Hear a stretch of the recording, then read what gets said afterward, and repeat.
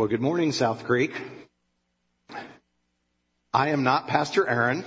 I'll say that right up front. Pastor Aaron is gone today. I'm Dan. Glad to be speaking with you today. I don't like to say preaching, but speaking with you today.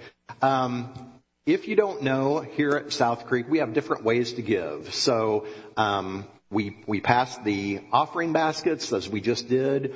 You can also pay online. You can give through text. So there are different options at South Creek, and we just like to let you know that. If this is your first time here, there's a connection card in the bulletin. We would encourage everybody to fill out the connection card and place it in one of the baskets as you leave. But if this is your first time here, instead of putting it in the basket, we would love for you to take it out to the Connection Center, which is right out the double doors and to the right. And they have a special gift there for you to kind of just welcome you and thank you for being here with us today. In the spirit of Pastor Aaron, he always kind of gives a hint as to what that prize might be or that gift might be. So in the spirit of Pastor Aaron, now this is just rumor, as he always says. I don't know. I've heard a rumor that because it's the 50th anniversary of walking on the moon, we might have real moon rocks out there. So, or they could be stones and gravel from the parking lot. I'm not sure which. So, but we are super, super glad you have chosen to be here with us today. Before we get started today, though, I do want to thank Pastor Aaron. He never ceases to amaze me. I guess he was so excited that I was going to be speaking today that he decided to decorate the entire sanctuary for me today, to kind of tie in with the message. So, warmed my heart, Aaron. Thank you. No, we are excited for VBS this week. We are continuing our sermon series called Water, and how Jesus used water and stories of water to get different points across, and how he talked about living water.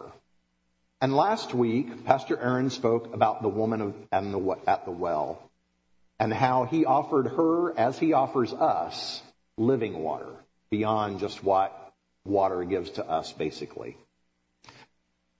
Water is oftentimes something very soothing for us, right? Even young babies, sometimes when they're upset, if you can put them in a bathtub, just let them be in the water, they tend to cool down. It's soothing. If you get in a hot tub, that can kind of relieve your aching muscles as you just let that warm water just kind of run around you and hit those aching muscles. Swimming can be invigorating and relaxing both, depending on how you get into the water. And I love being around bodies of water. I mean, we have a small little creek in our neighborhood, and even that, just the sounds of that little creek as the water's going over all the little rocks and stones and, little waterfalls that are like 4 inches high or something, but it's still all those sounds. Or being at a lake and you hear that just the calming lapping of the waves coming up against the edge of the lake. And I especially love going to the ocean where you can kind of hear the power of the waves coming in. But water can be overall very soothing. Even for me, rain is comforting. I love falling asleep at night when you can hear rain on the outside, hitting the roof, hitting the window. Even if there's some thunder going on. I like thunderstorms. I like the rumble of the thunder. Something about that is calming and soothing, and it reminds us that, rain provides growth. Water provides growth. It's a gift from God. When we lived in Louisville, the house that we lived in right before we moved up here had a screened-in porch on the back. And Mel and I would love to go back and sit on that screen porch during a thunderstorm and just hear the sounds of the rain and the thunder and kind of be in the middle of the storm without being out in it. It's comforting. But even though I love storms, there are times that it gets intense enough that it gets a little unsettling, right? Maybe the winds get extreme enough that you start seeing and hearing limbs snap off the big trees outside. Maybe you hear hail hitting the windows and you start wondering, I wonder what it's doing to my roof or to my car that's setting out.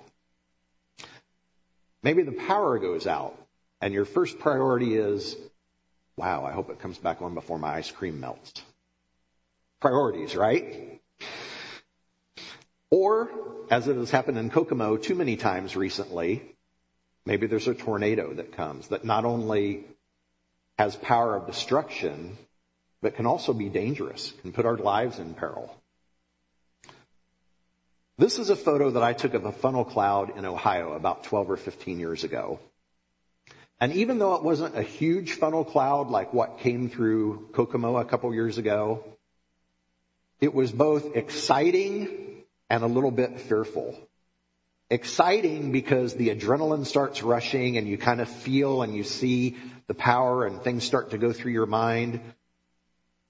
But even though I could tell it wasn't coming my direction, it was crossing in front of me, and other cars we were all pulled off on the side of the highway, and everybody else was out with their cameras and taking pictures. There was still something unnerving about that, knowing that if that came down and touched the ground, what might happen? What might it destroy? Who might it hurt? Storms are not always calming. Life can give us personal storms too, and they can be just as powerful as tornadoes. What storms have you weathered in the past? Maybe you've had to go through a health issue, financial problems, a bad relationship, an addiction, loneliness, death of a spouse, loss of a job, a marriage that's been destroyed, depression. This list could go on and on and on, unfortunately. Today, we're going to talk a little bit about what Jesus did in the midst of a storm and talk about whether we can use some of those lessons in our lives today. As we start our passage, know that before this, Jesus had been preaching to a large crowd, probably maybe for several hours. People would travel miles and miles and miles to hear him speak. So he probably didn't just speak for 20 or 30 minutes most of the time. It was probably a daily event. So he'd been speaking to this large crowd for a long period of time, and even though God is completely God, or Jesus is completely God, he's also human, right? So he was tired and exhausted, and he was ready for a break. And this is where we start to pick up our story. We will be reading from Mark. This story is actually in 3 of the Gospels, but we will be sharing the Mark version today. Chapter 4, starting with verse 35. When evening came, Jesus said to his disciples, "Let's go over to the other side of the lake." They left the crowd behind, and they took him along in a boat, just as he was. There were also other boats with him. A wild storm came up. Waves crashed over the boat. It was about to sink. Jesus was in the back, sleeping on a cushion. The disciples woke him up, and they said, "Teacher, don't you care if we drown?" He got up and ordered the wind to stop. He said to the waves, "Quiet, be still." Then the waves died down, and it was completely calm. He said to his disciples, "Why are you so afraid? Don't you have any faith at all yet?" Well, the disciples were terrified, and they asked each other, "Who is this? Even the wind and the waves obey him." So before we dive into this, I'd like to share that my wife uses this example to say that, yes, I am very much like Jesus. I like to boast about that. I am like Jesus. I too can sleep through a storm. That's about the extent of it. But first of all, this account reminds us that Jesus was human. He got tired just like we do. He had had a long, hard day. He was tired. He needed to rest. He wanted to go to the other side of the lake, away from the crowd, away from the townspeople, where it was quiet. And while they were crossing the lake, this huge storm pops up out of nowhere. And this must have really been a huge storm. Because think about this. The disciples were with him. Several of the disciples were fishermen. They were used to being on the water a lot. They had been on the water for years. So if this storm was enough to scare the disciples, this was probably a pretty big deal. They thought that the boat was going to sink and that they were going to drown. What were they going to do? Who or what do you turn to when a storm hits you? When life happens and something really bad hits you, who or what do you turn to first? Maybe it's a person. It could be a friend, a spouse, a parent, a child, a brother, a sister. Maybe you turn to anger. You want to hit something. You start cussing. Maybe you turn to alcohol or food, something else to calm you. Maybe you isolate yourself. Maybe you go shopping or gambling and spend money you don't have. Maybe you go back to an old habit that you thought you were done with for good. Now, people can help you through certain storms, right? But can you always count on people 100% of the time? People move. Sometimes across town, sometimes out of state, sometimes across the country. Unfortunately, people also die. We don't have everybody around us that we used to have around us. And I know that this never happened to you, but sometimes people disappoint us. Whether they do it purposefully or not, sometimes they let us down. Maybe there's an addiction that you run to during a storm. It might help you ease the pain for a little bit and take your mind to a different place to where you don't have to think about that storm for a little while. But guess what? After those few hours, the storm is still there. And now you have not only one storm to deal with, you have a second storm to deal with too. Who or what do you turn to in a storm? The disciples turned to Jesus in this storm. Jesus was exhausted. He was sleeping. He was sleeping so soundly that even though the storm was going on around him, the boat was probably rocking, people on the boat were probably screaming and yelling at each other about what to do, he was sleeping through the whole thing. But they weren't afraid to wake up Jesus when they needed him. Once they woke him up, he performed a huge miracle. He says a few words, and the storm just dissipates and disappears. Well, the disciples were amazed. They were shocked. They had seen him do miracles before, but this wasn't just, healing an ailment. This was like taking on nature. But Jesus doesn't even give them time to stop and appreciate this and let it soak in before he asks them a curious question. He says, "Don't you have any faith at all yet?"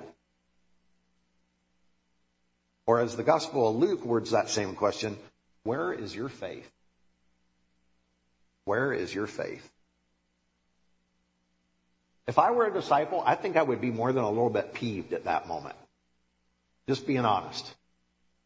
Jesus, I left my family. I left my home. I've been following you across the country. I've been walking hundreds of miles with you to who knows where. We're jumping from town to town to town. I gave up my livelihood, my career, my family to follow you and to learn from you. And you say that I don't have faith? You ask me why I'm afraid in a deadly storm that could have drowned us all. I'm the one that woke you up to try and save you. And you ask me if I have faith. Really? But this is how important Jesus thinks faith is. Even in the midst of this storm and this huge situation where the disciples are scared to death, Jesus asked them about their faith. That's how important it is to him. Jesus didn't come to earth to calm storms. He didn't come to take trouble out of our lives. He didn't come to stop thunderstorms or hurricanes or cyclones or floods or tornadoes. He came to save us. And because of that, he came to teach us about faith. That is what this story is really about. We know this because of that question that he asked the disciples, the ones who should have faith, about their faith. Why are you so afraid? Don't you have any faith at all yet? Where is your faith? God said this in the book of Isaiah. So do not be afraid. I am with you. Don't be terrified. I am your God. I will make you strong and help you. My powerful right hand will take good care of you. I always do what is right. I am with you. I will help you and make you strong. It doesn't say he's going to remove that storm or stop the storm or take away the pain from that storm that the storm caused. Scripture says he will help you and make you strong. How many times after we go through a terrible storm can we look back after we're on the other side and feel like we're stronger because of that storm? We probably don't feel strong at all while we're in the middle of the storm, right? But once we're on the other side, we can often see how God used that to make us stronger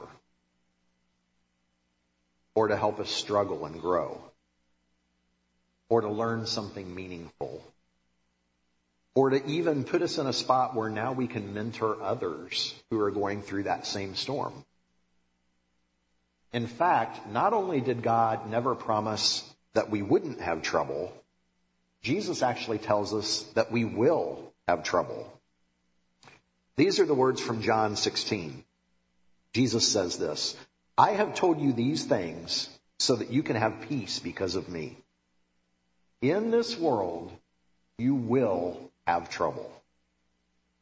But cheer up. I have won the battle over the world. Jesus says right there, in this world you will have trouble. You will have storms.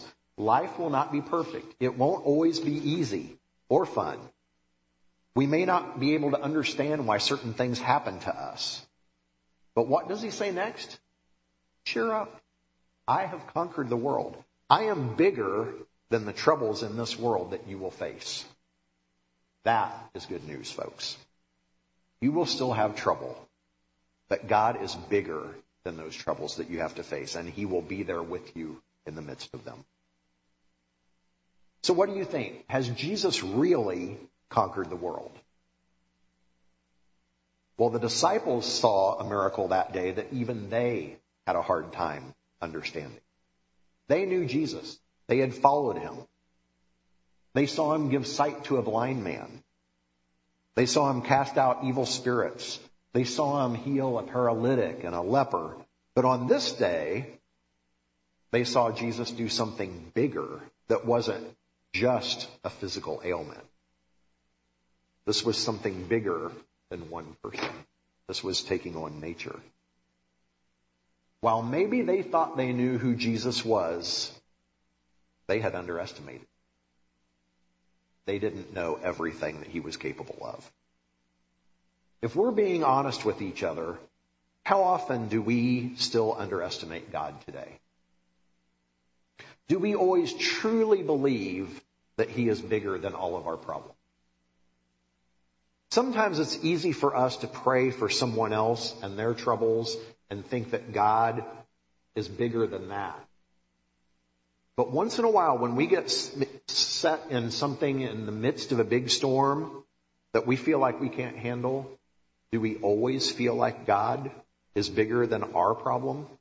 Do we always count on him to do that? Or do we try and take care of it ourselves? When we're outside in a rainstorm, we usually try to shield ourselves from it, right? We put on a rain jacket. We might use an umbrella. An umbrella doesn't stop that storm from happening, right? The storm continues, but it helps shield us from the rain and from the storm. That is kind of like faith. Faith is like our umbrella in the midst of a storm.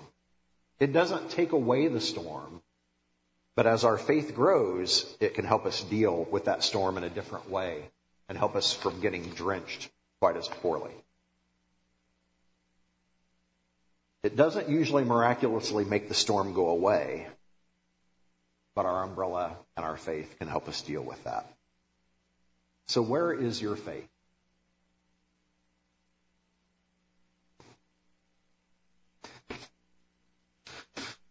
Some of us in a storm get out our umbrella. This is going to do the job, right? Covers me, going to keep the rain off of me. I feel pretty good about where I'm at.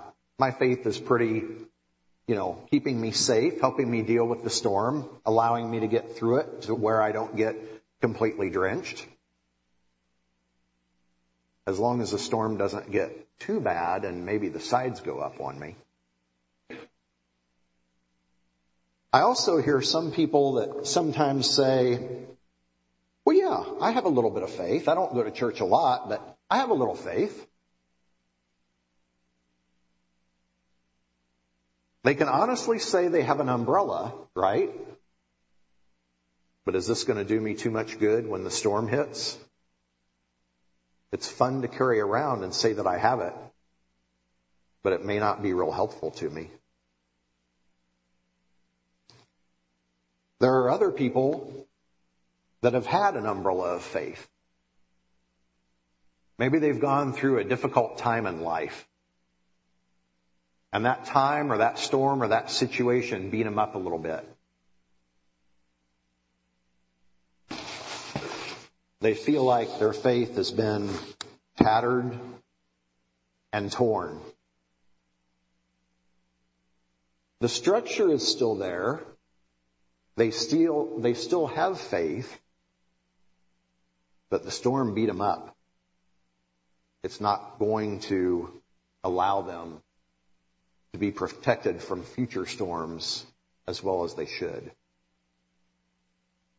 When your umbrella looks like this, don't give up on it. Try and get it back to this. And we can also say, my faith is substantial for me. It's doing the job.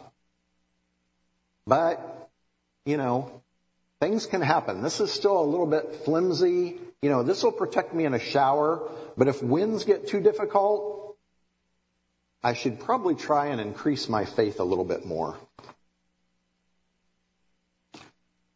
So as I get to know God better, as I rely on Him more, as I pray more, as I look into Scripture more, not only is my faith sturdier and heavier duty, but now look what happens. I have room to bring other people in from the storm too. Because my faith is strong enough, I can invite other people in. So now, is this as far as I need to go? Well, I don't know. God may still be pushing us to do something else, something bigger.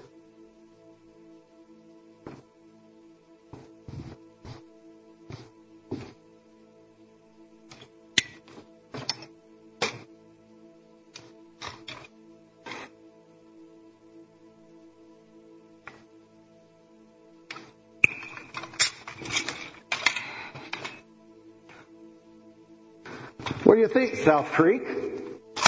How am I looking now?